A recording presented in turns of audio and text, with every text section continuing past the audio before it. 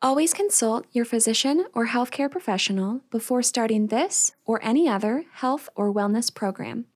Hello there, my name is Corey Durbin, CEO of Shared Health Alliance, and I'd like to welcome you to Running Eyes, a podcast where we take a meaningful, deep dive into the relationships, strategies, and global mission of ASH to change healthcare and change lives. Well, my guest today is Dr. Todd Frisch. Dr. Frisch graduated from Palmer College of Chiropractic in 1980. He's certified in iridology, nutrition, traditional Chinese medicine, and acupuncture. He's a teacher, and he's a lecturer for the Missouri Chiropractic Physicians Association, and he's lectured for the American Chiropractic Association Council on Nutrition and the ACA Board of Internal Disorders. He has served as president of the ACA Council of Acupuncture and the American Board of Chiropractic Acupuncture, and he's also the founder and developer of Shape Reclaimed, where he still serves as the president and technical advisor. And I know he's been affectionately and accurately, in my mind, called the Wizard by his patients, a name I'd say he confesses to not being altogether comfortable with. However, I am one of those who would gladly call him by that name, as he really has had a miraculous impact in my own personal health journey. So, Dr. Frisch, thank you for joining me today. How are you, my good friend? I am good.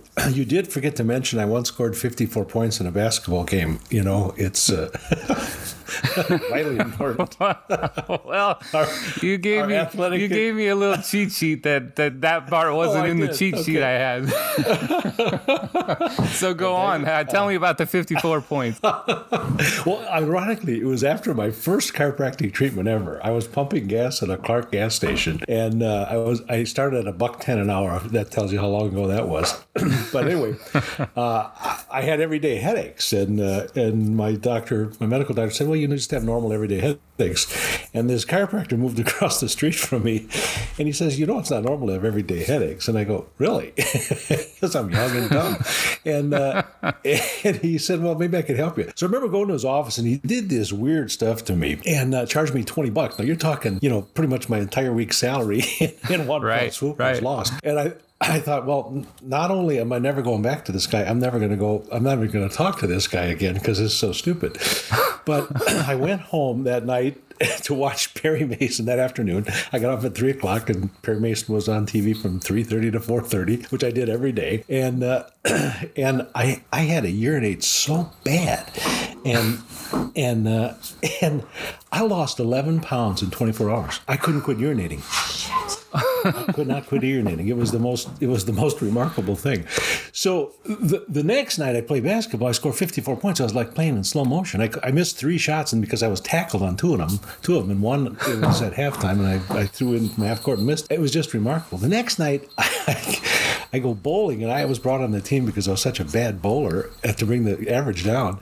And I bowled a 235 game in a 600 series. And the next night I went and saw Mike again and said, "Whatever you did, do it again." So that was my introduction to chiropractic. So, hence the 54 points has significance to me. So it was great. But you did miss the fact that I wrote a book with my daughter. Well, I was going to get to that, of course. So okay. All right. Yeah, we're definitely going to get there. But the bad news for you is we're going to pay you significantly less than $1.10 an hour for this time that you have to spend with me. So okay. you're going back to the old days today.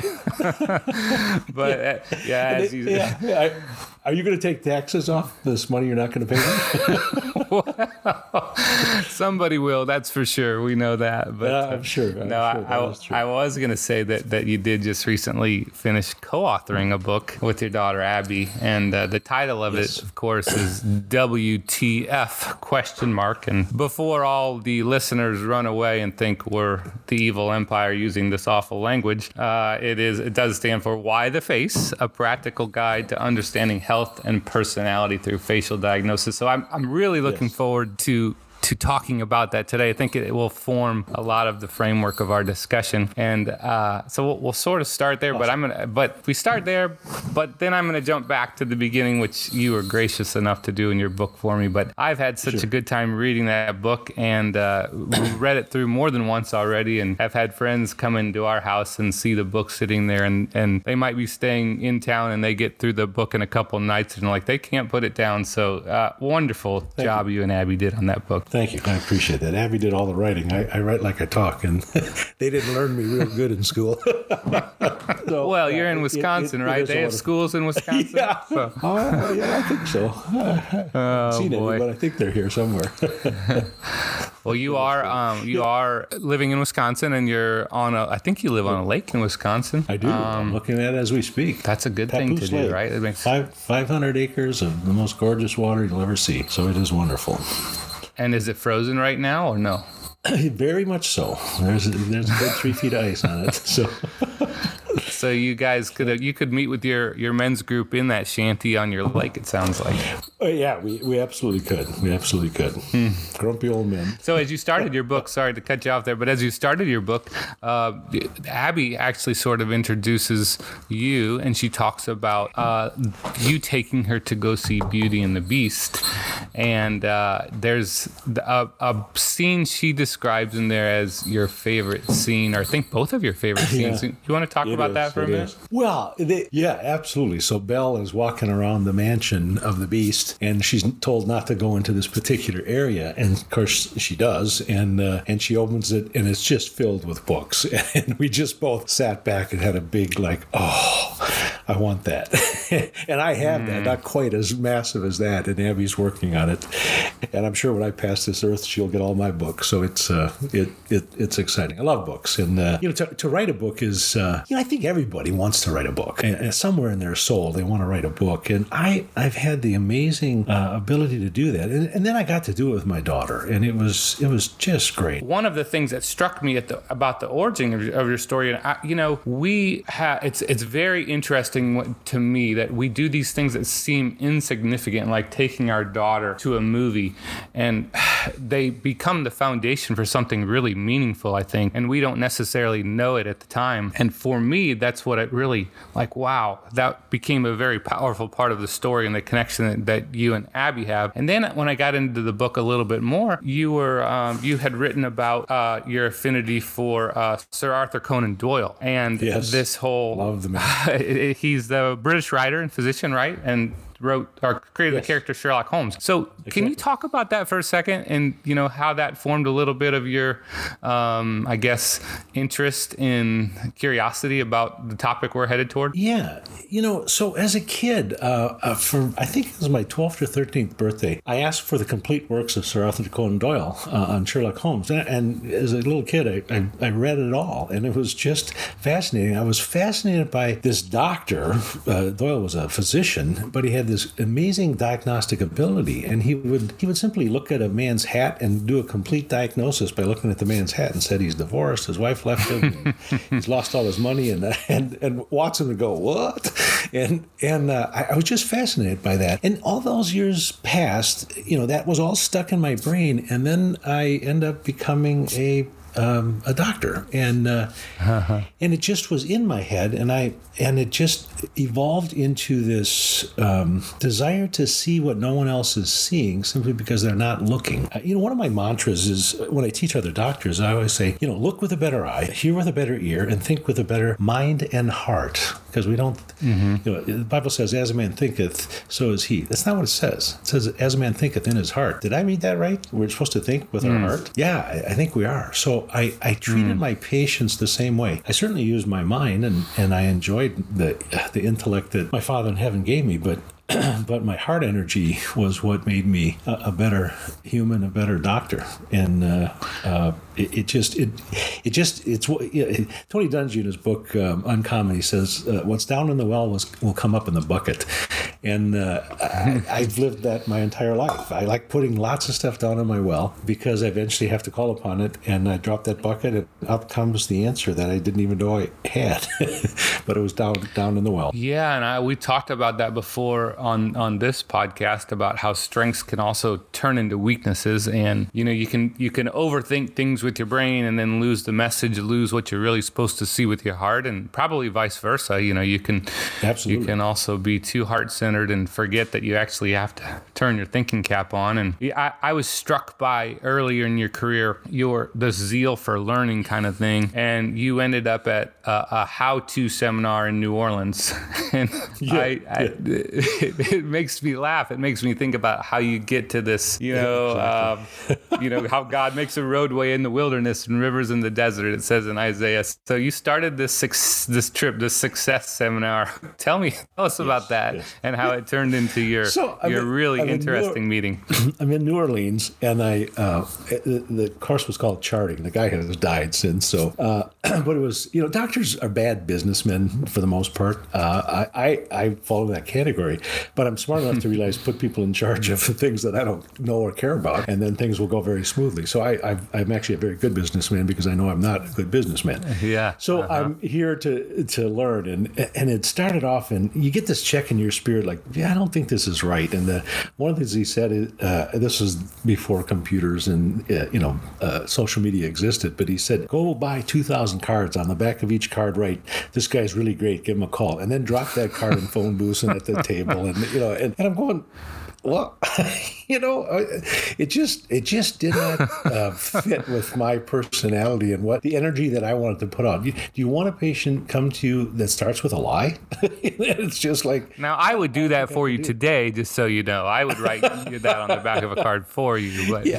don't have to do it for yourself anymore. Because then it's not a lie. But to do it before you have one patient under your belt, it's a little different situation. And then there was a second and a third. By the time you got to the fourth putrid idea, I thought, I gotta walk out of here. I had my yellow, hello, my name is Dr. Todd Frisch in yellow on my, pasted to my shirt. And I'm walking down the hall, and I look in this room, and there's this little Asian fellow. It looked like Mr. Miyagi. He had a little goatee and a little tummy, and he was sitting at this table, and people were lined up. They would walk up, and he would say some things, look at their tongue, and they would walk away with their head shaking. So I thought to myself, I wonder what this is about. I'm being sleazy on this other thing. Why don't I just sneak into this room?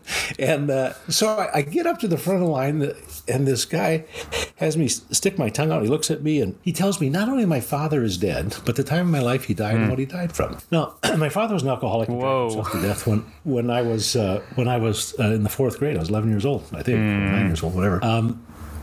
And I walked away thinking, my wife was singing like I was 9 years old. I flunked a couple of times. I didn't tell her that.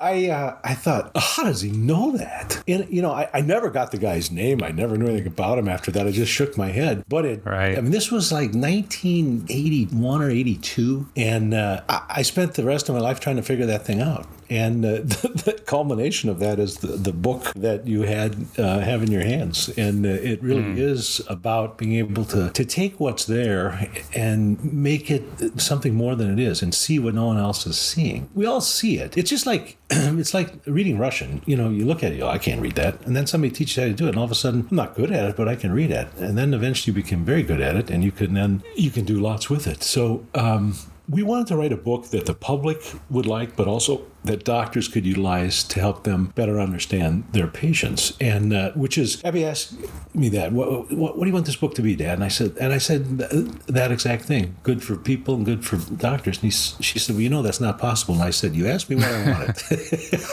And she's okay, let's do it. And we did it. And I'm so proud of the words she put on those pages. I gave her carte blanche. I said, do what you want. Design it how you want. Choose the colors. And she goes, Dad, you're kind of a control freak. And I said, well, not in this situation. This one's about you and I. And she took it and formatted it in such a way that...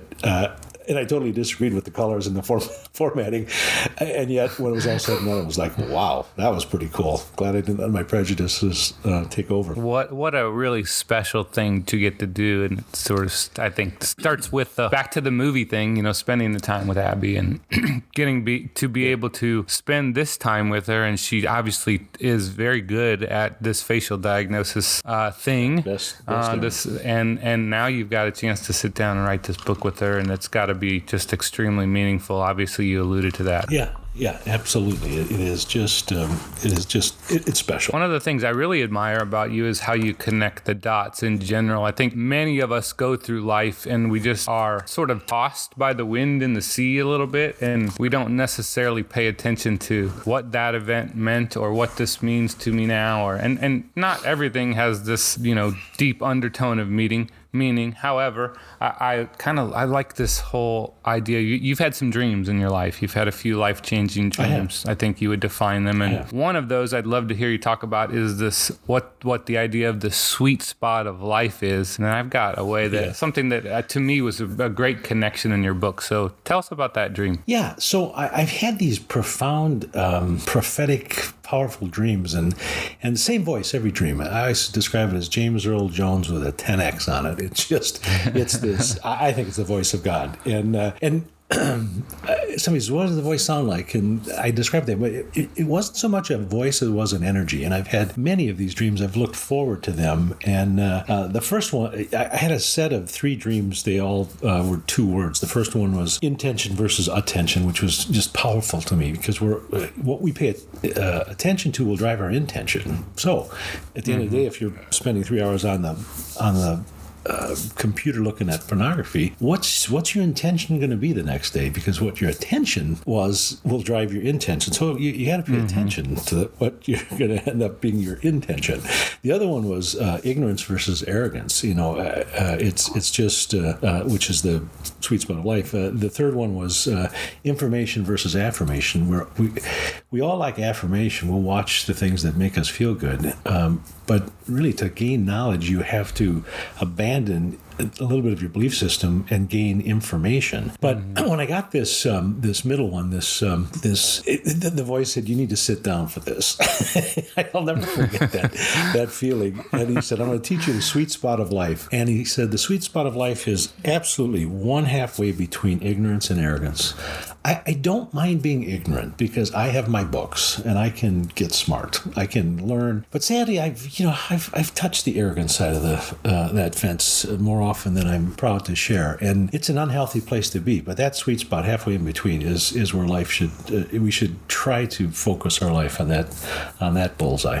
Well, I think that some of the things that I personally struggle with is this idea of people see us in sometimes not necessarily how we see ourselves. And I think a lot of people would look at a doctor and say, that doctor, they're so smart. It's almost, so you already have a little bit of the deck stacked against you from the arrogant standpoint, because people see you smarter than them. And my kids tell me everybody thinks I look mean. I'm like, I can't help it. I think I'm pretty nice, but I was born with this face, right? But the connect the dots thing for me in the book on this piece is, and I'm pretty sure this story or this event in your practice happened quite a bit earlier than this dream, but you talk about a story with a patient named Evelyn. Oh my goodness. You want to share that story? No, I gotta work up some strength here, because I always tear up every time I tell this story. So I'm young and I'm brilliant, and sadly, only one of those adjectives was in fact describing me. And so this little old lady comes in. I always describe her as a white gloves after Easter gal. So she was holding white gloves in her hand because Easter had passed, and now you can wear white gloves. You have to wear dark gloves in the winter, and white gloves after Easter is when that deciding point is. And she took a bus because she didn't drive, and a little white-haired lady, very gentle spirit about her. And in her history, this was in the 80s, I met her early 80s, and in her history back in the 60s, she wrote down that she had glioblastoma, which is the deadliest form of brain cancer known to man. And you're not going to survive it, you're going to die if you have glioblastoma, and short of a miracle from our Father in heaven. And I said, Miss So-and-so, I see you wrote down glioblastoma, and I said, and you're still here. I mean, this is a pretty serious thing. You're probably wrong. She says, no, that's what I had. So I took a little more history, and I went back to it a second time, and I said, now you need to understand this. There's really no survival rate of this thing, so you probably didn't have that. She says, no, that's what I have. And so I take a little more history. I go back a third time, and now I'm going, Ellen, I'm no longer being polite. Ellen, you obviously did not have this, because you're sitting here in front of me, and And, it was wrong. There is no survivor brain. And she, just as quietly as she could, she leaned forward and she said, "Sonny."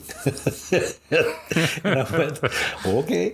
And I immediately shut up because now it's my mother in front of me. And she said, I understand the gravity of the situation, because I use that word. So I do understand the gravity of this. And she says, "I'm an intelligent woman. I was a librarian all my life." And she said, I got the diagnosis. And she said, and when I was praying that night, I just decided not to participate in the disease. Mm-hmm. And my mouth hit the table. I mean, it just, I go, "You can do that?" Because I'm young and brilliant. And what a great message for a young doctor to get, that you can actually use your brain to change the course of your life. You don't have to accept the gravity of the situation, as I impressed upon her. And it was a life-changing event in my life. It was kind of that BC AD kind of thing event in my life. And I'll never forget her. She died in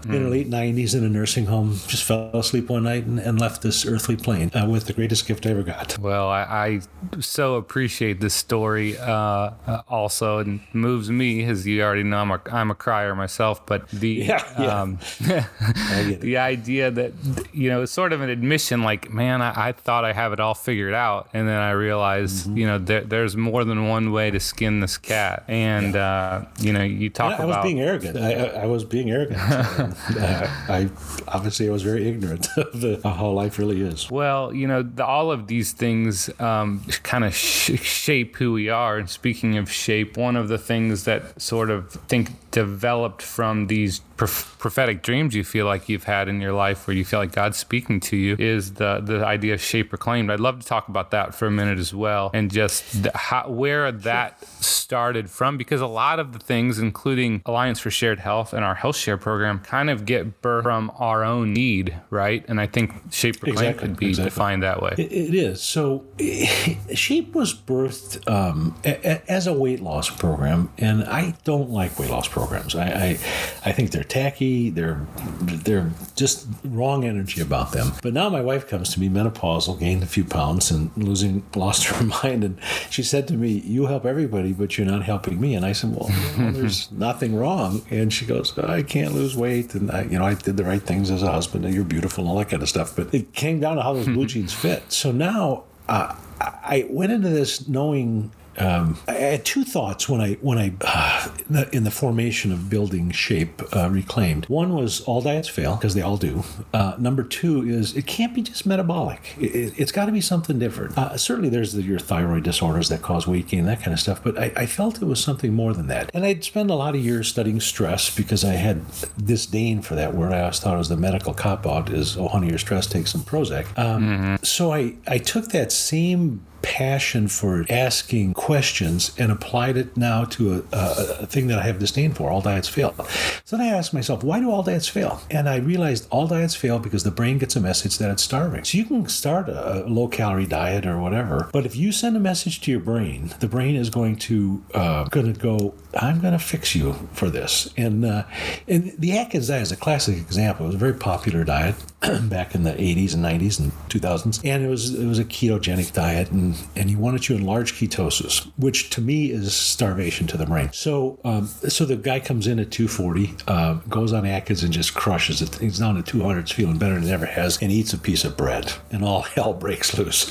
And within moments, within 6-7 weeks, his body goes right back to the 240 where he was, and then the brain says, "You starved me. I'm going to raise what's called a set point and take you up to 260. So if the diet's just failed 100%, it's bad enough. But when it fails 140%, that's not so good. So all day it's failed, and it can't be just metabolic. And I felt it was the brain. So then I had to figure out, well, how do I determine if the brain is starving? And I've hit the books again, Guyton's Physiology, which we all, us doctors, that was our Bible, because we all use the same book, Guyton's Physiology. And I realized that there is a simple test it's a urine analysis. It's called a Diascreen 10. You measure 10 things on the urine, 5 of which tell us that you're in starvation. And I was able to work this out, and I built my own product. It's an herbal remedy combined with we have a product and a program. So we were able to make a huge difference. My wife lost 30 plus pounds, and I began using it with patients, and the word got out because I lectured and I had a face that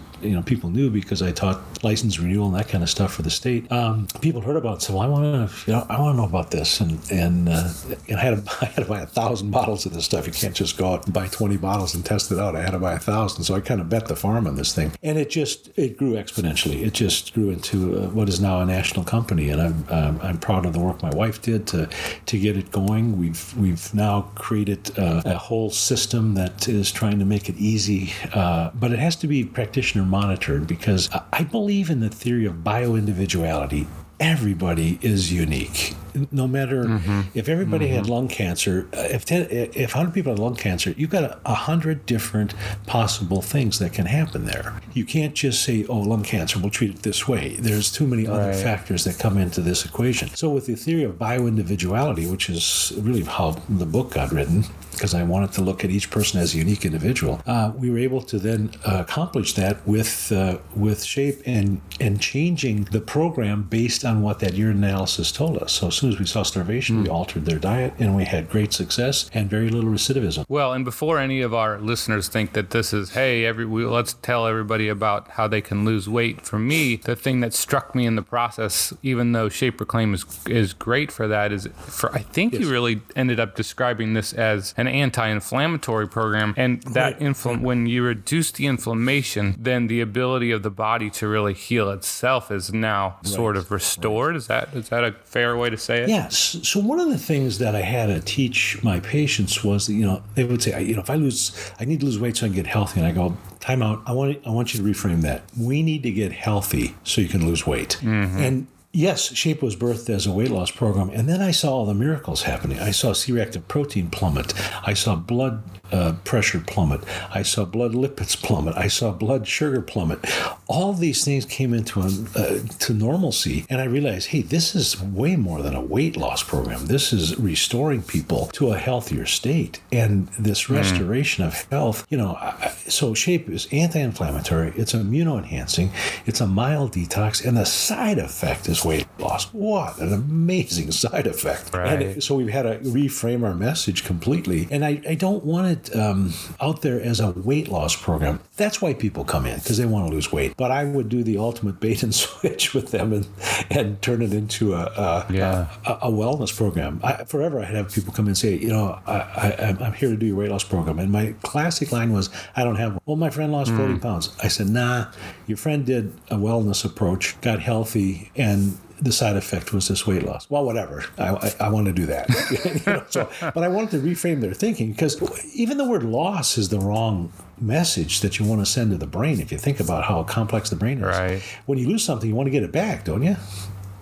So and as a father of two, how about releasing? Sorry, Todd. Yeah. Go ahead. No, I was to say, as a father of two daughters, the world just comes at our kids so hard with this message of you have to have a perfect looking body, and I even see it and just kind of sometimes worry for them, because my daughters are absolutely beautiful. They're beautiful in every way possible, and they're like, how do we lose the message that's being, get rid of this message that's being broadcast to them, that this isn't about you being what the world tells you is the perfect weight. This is the journey is, how can you be as healthy as possible? I love that about Shape, and you had a great impact on my health as well. And as we start to get into this a little bit more about what the book is about, when I first came into you, and this is real scratch the surface of the book, but it started with really iridology and facial diagnosis, and that was was kind of a wow moment for me, probably like you with Mr. Miyagi, right? I kind of just walked out of that room shaking that. I mean, you've seen thousands and thousands of patients, but maybe you could, I don't know that you'll remember the first day that I came in, but maybe you can relate what some of that is like for you and your patients when they experience that. Well, again, it comes back to this training we have as doctors, this what's wrong mentality. And I had too many patients that they had just a myriad of symptoms and nothing was wrong medically. So are they lying? Is it all in their head? And my belief was, no, it's not all in their head. So I began to look for ways to determine what's not right. It sounds like semantics, but there's a great quote by Mark Hyman. He's a prolific medical doctor, author and medical doctor. And he said, do not name and blame, but think and link. And the first time I heard that, I heard Dr. Oz interviewing him, and he said that on this radio show, and I went, oh, well, that's going to be a life changer for me, because I was trained to name and blame. Oh, and now if you got a definitive diagnosis, that's great. You can name it and blame it. But what about these things like irritable bowel and chronic fatigue and fibromyalgia, none of which have diagnostic parameters that can determine it, yet they exist? It was just fascinating to me. So I began that think and link mentality, and I had to develop a way of assessing patients using my feeling that everyone is unique. We have to have bioindividuality. And then I had to think and link, and I had to have mechanisms. So I had always been interested in traditional Chinese medicine, and that's where this face diagnosis comes from. It's called Mian Cheng in Chinese. It's Bo Shin in Japanese. And I studied it. I studied iridology. I studied Galen's four humors. I studied all these different techniques. And I developed a system of analysis that truly told me what was not right in the body. Now, I could look at someone and say, you got a liver problem, but I couldn't tell if it was non-alcoholic fatty liver disease or if they had hepatitis or had liver cancers. I can just say that you got something going on with your liver. And then you look at the symptoms. And so I took a good history. I did this wellness exam where I looked at what was not right. I certainly looked at what was wrong. I had blood tests and did orthopedic and neurological tests and all those kind of things. And I took all that data and put it in this thing on top of my head called my brain, above my eyes, and just let it all percolate. And it came up with, okay, we've got a problem here, here, and here. This is how I know it. This is what it means. This is what we're going to do to try to help it. But I would engage the patient in the healing process, because there's an energy in our society today that the government will take care of our health care. I've got Medicare now, and they'll take care of my health. No, wrong message to send. The message is you're in charge of your health, and use that when you need to, but do what you need to do to get healthy. They believe by 2030, 1/3 of this nation is going to be diabetic. That's a scary thought. And it's the number one cause of blindness, number one cause of kidney disease, kidney failure, and 1/3 of this nation.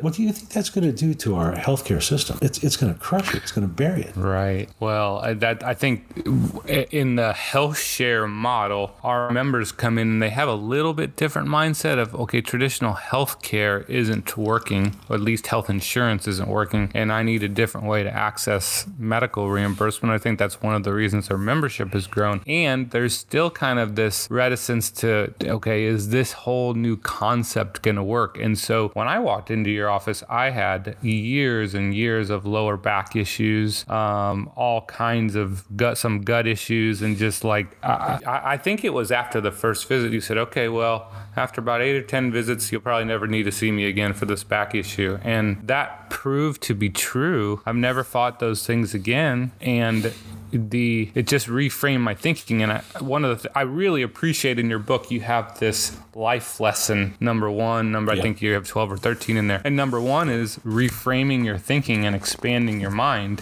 For me, it was a game changer. And I'm kind of hoping for listeners, they go, well, okay, I've never thought about it from this angle before. It's not right or wrong. It's just different. And we're all different. So, what's going to work for you? So that whole concept of reframing your thinking, I think it's huge with what you've learned in your career. Absolutely. And look at what you're doing. You're reframing these people's minds. Health share. Does that Does that set well with your heart? It does with mine. Let's share.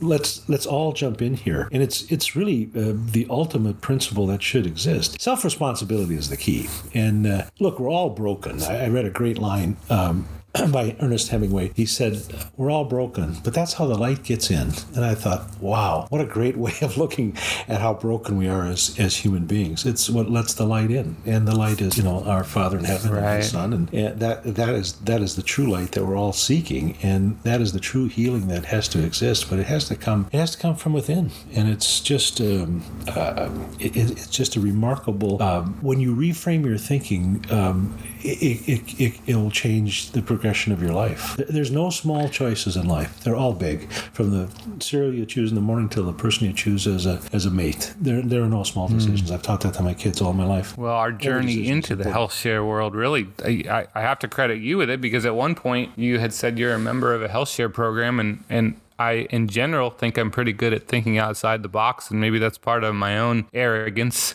and trying to find that sweet spot between arrogance and ignorance, and realizing wait a second, what's that all about? And so we sort of learned about HealthShare from you intimating that was something you're already doing, and your life lesson number 2. I'd love to hear you comment on this one, because it's the phrasing you use is honor the doors that have been closed and the prayers that go unanswered. So tell me about that one a little bit. So I dropped out of college 3 times, kind of couldn't find my way in life. And I worked at this Clark gas station. I bought and sold cars. My brother was a used car salesman, and he would sell me these cars for $25. I'd clean them up and sell them for $75. And I bought and sold antiques because and people would bug me. Talk about your daughters being picked on or the society saying you have to be this certain body shape. People knew me in town, in this little town, and what's a smart kid like you not why are you pumping gas? And it just tore at my soul, and just kind of bothered me. And so I there was a job to be a fireman, and you work 24 hours on and you got 48 hours off. And I'm thinking, well, this is the best job in the world.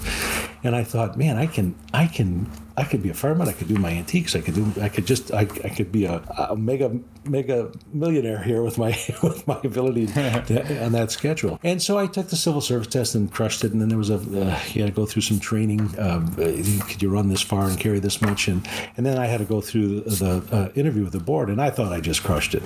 And I knew I had the job. And I prayed fervently that this was the answer to all my problems in the world. And they hired the morbidly obese nephew of the fire chief. And I didn't get the job. And I was devastated. Now, that happens in my life. And then life happens. I meet this chiropractor. I score my 54 points, and I become a doctor. And now my career is just fantastic. My successes are so much greater than my abilities, simply because I think the Lord has blessed my life. And I wondered if just the fact that we prayed every morning as a staff for every patient that came through our door, is that why I had such great success? And I think it is. Quite that simple. Mm-hmm. But now I've developed shape. My life is like remarkable. And Linda's up at our place in northern Wisconsin. I'm working, and I'm driving up, and I decide I'm going to push it all the way. I got off work at 4:00, and I've got this 10-hour drive in front of me. But so I'm falling asleep in the car driving, and so I decide to switch it to country western, because that'll keep me awake. And I hear this Garth Brooks Unanswered Prayers, and if you hear the song, he prayed to have this beautiful young lady, and he meets her later in life. And then that's not keeping me awake, so I flip it over to the Joel Osteen station, and he talks. He's doing a sermon on God who closes doors, and he's talking about sometimes God will close a door in order for you not to walk through a door because it's not the course your life should go on. And I'm approaching exit 208 to my hometown on Highway 39, going north to my cabin. And as I'm approaching this, the sermon ends, and I'm thinking, wow, my doors was closed. I prayed. I didn't get that job as a fireman. And about 3 a.m, this fire truck goes flying across the viewing screen of my life, coming off on exit 208, and I just burst into tears. I thought, my goodness, my whole existence in life was changed by God not answering a prayer and closing a door. So when those things happen in my life now, I go, okay, when the cop stops me for speeding, I say, thank you. I'm sure I just avoided a head-on collision because of what you did for me. So it's just a matter of reframing your brain. Well, One of the verses in the Bible that constantly speaks to me is Luke 18:6, and when Jesus says, "When the Son of Man comes, will he really find faith on the earth?" And the world is kind of crazy right now, and it's pretty. We all have a tendency to be in this moment. We want what we want right now, and part of faith is just the process of going, okay, well, this might be a different road to get. God makes the crooked paths straight, right? And I think it was Abby in the book that a quote that she quoted in the book that said, "You won't receive a formal invitation to your dreams," and she talks about this looking at the photo of Hugh Griffin, and yes. That was sort of her aha moment. That might be seeing that you had taught her a whole lot about facial diagnosis, and she goes, "Oh man, I'm starting to get this." And then it sort of, I think the way I read the book was that sort of moved her closer toward the direct direction in the path she's on now, if that's right. Exactly. You always want at least one of your kids to kind of, follow your lead a little bit, and Abby is obviously with my children. She's the one that has really jumped onto this thing, and she's the best diagnostician I have ever trained. Just nothing short of remarkable. She'll do some things and I go, "Wow, I didn't see that." And that's always a good thing when the master gets humbled.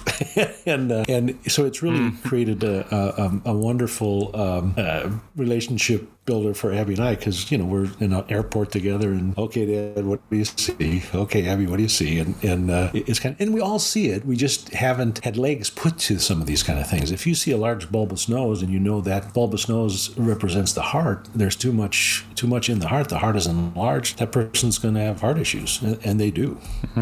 So it's extremely diagnostic. That makes sense, and I think one of the things that connects you and I is we do have a desire and an ambition for people to get and stay healthy. Now, you do it on a practitioner level, and we hopefully are doing some of that through our Health Share program. But I'd love to talk for a moment, or hear you talk for a moment about the difference between disease and dis-ease, if you would. Sure. Can you comment on that philosophy? Yeah. So as a doctor,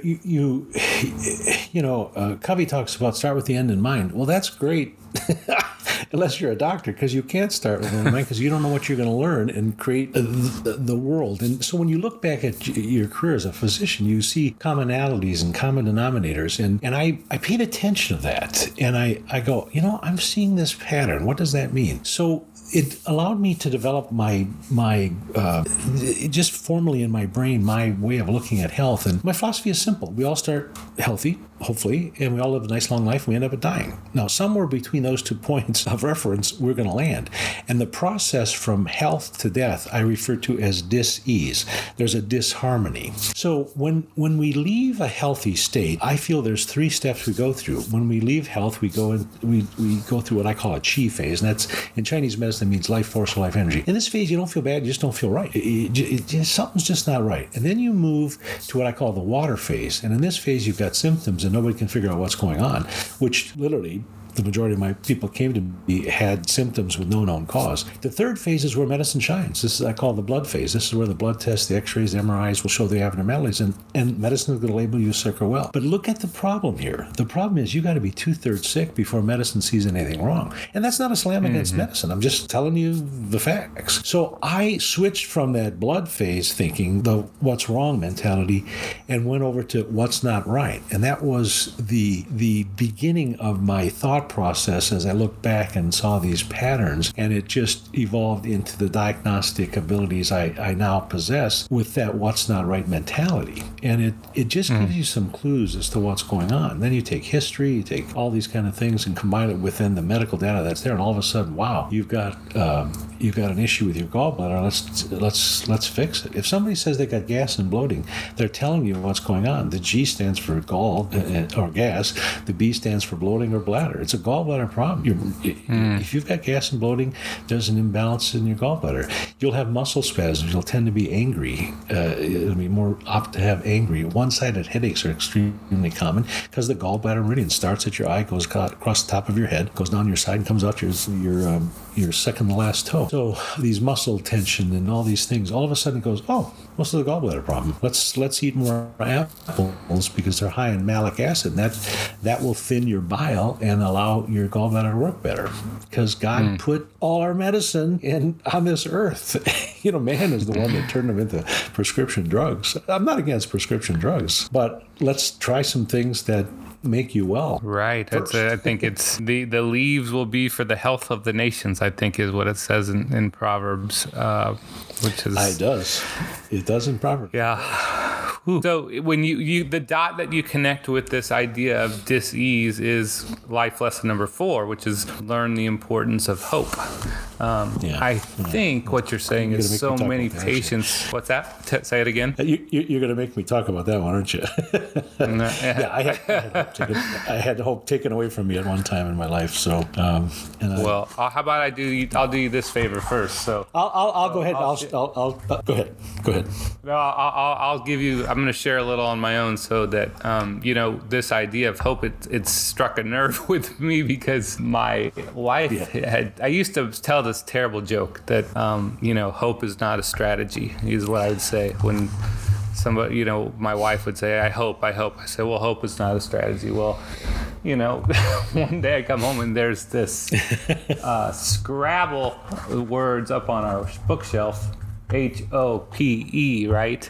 And I'm like, I said, that's my stupid joke, hope is not a strategy. And, my wife said, well, that's the only thing keeping me in this marriage right now, right? So, like, whoops. Changed my view of that word pretty quickly. Mm-hmm. We're just about 25 years in now, so I'm looking over at my wall, seeing that on the wall, going, oh my gosh, okay, that's a pretty important word. And so when I read that life lesson number 4, I'm like, I'm gonna have to ask Todd about that, but I'm gonna have to try and gut out what my own lesson I learned on the importance of hope. So now that I've shared, I'll ask you to share. I will share it. And by the way, they say the first 50 years of marriage are the toughest. So you're halfway. That's good. So Corey, we all got a story, and it's what we do with our story that makes us who we are or who we aren't. I guess the other side. Right. But my story is my first 2 children died with my first wife, and that's a tough hit. That's a lot of things that are bad, and that would top the list of most people. First, a little girl.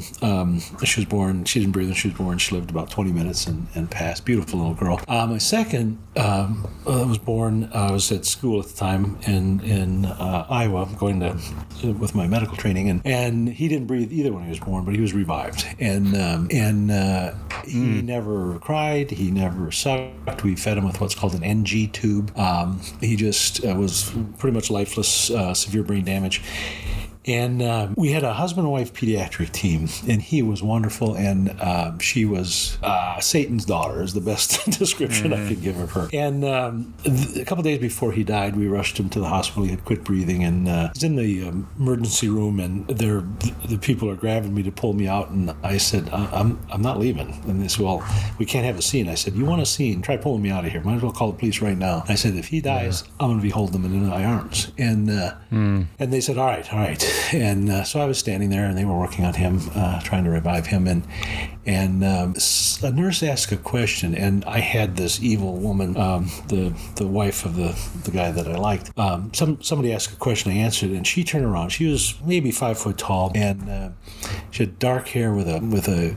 It's burned in my memory of just this absolute bangs, and she came to a point, and I hate that hairdo to this day. And she looked up at me and she said, "You realize there's no hope here?" And I looked at her, and I watched my right arm come off my body and go for her neck. And I think if I'd ended her life, I think God would have said, "Well done, my faithful servant." I literally had to grab my arm and pull it back. But that moment, as ugly as that moment was in my life, I can't take hope away from patients to this day. Even if I know they've got 17 breaths left, I'm not going there. I won't take away hope.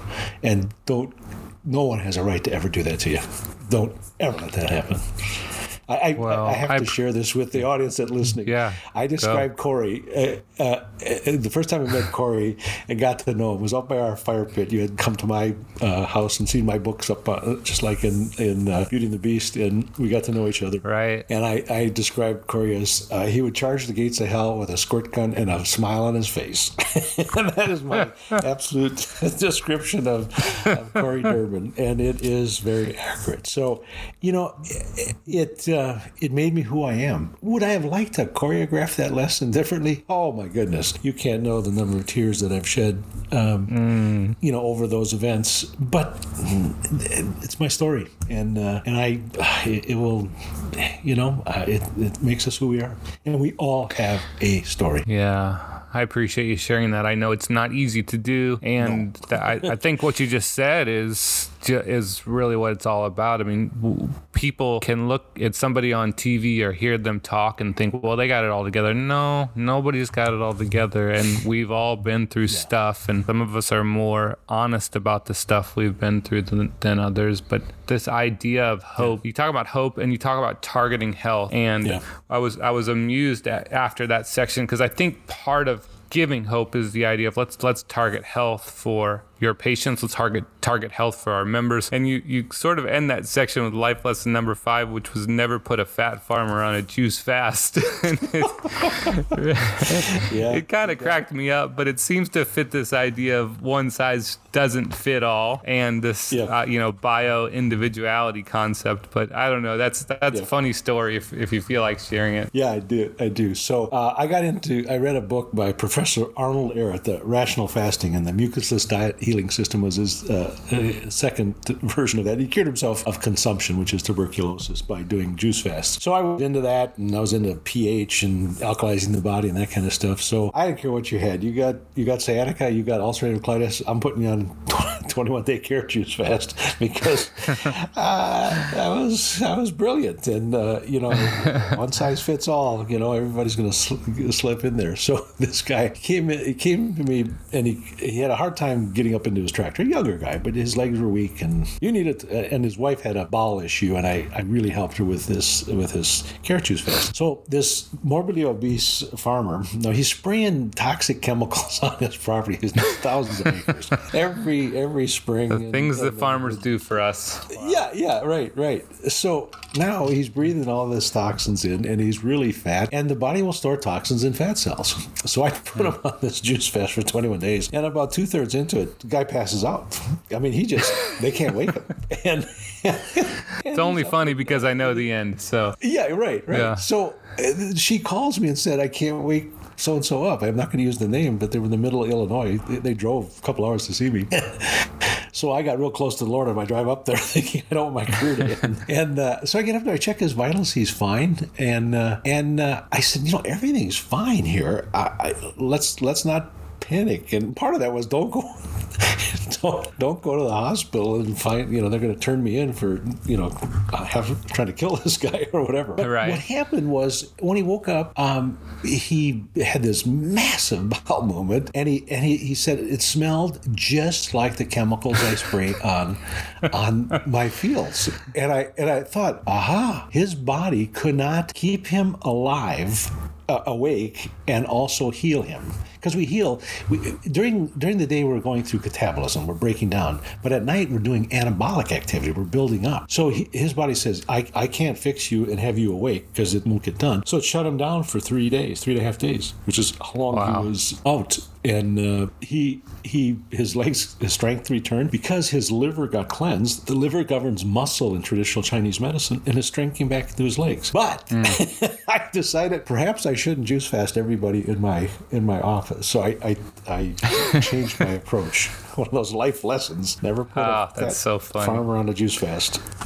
So that was. And I think that one of the great parts to me of that message is, look, we all have to pay attention to what is happening with our own bodies, and sometimes we need some outside help to identify that. And I think we tend to go through the motions, like you saying, "Hey, headaches are normal. It's normal to have a headache every day, or it's normal to feel tired after you eat." Well, no, it's not normal. Let's figure out what did I eat that now I don't feel good or whatever. But so you're almost $1.10. You've almost made $1.10 so far, doctor. About an hour in. I want to set the stage because I think part 2 is we're gonna really get into the fun stuff on the facial diagnosis. But before we kind of so you say $2.20 is in my future is what you're telling me. I mean, we're gonna go back to the old days where you made big money working at the gas station. So to set the table on this thing, how we want to say what happens for a practitioner in this world that they say, okay, I think my patient needs medical care, and they're probably right. This is your life lesson number 6. But I also want to relate that to the member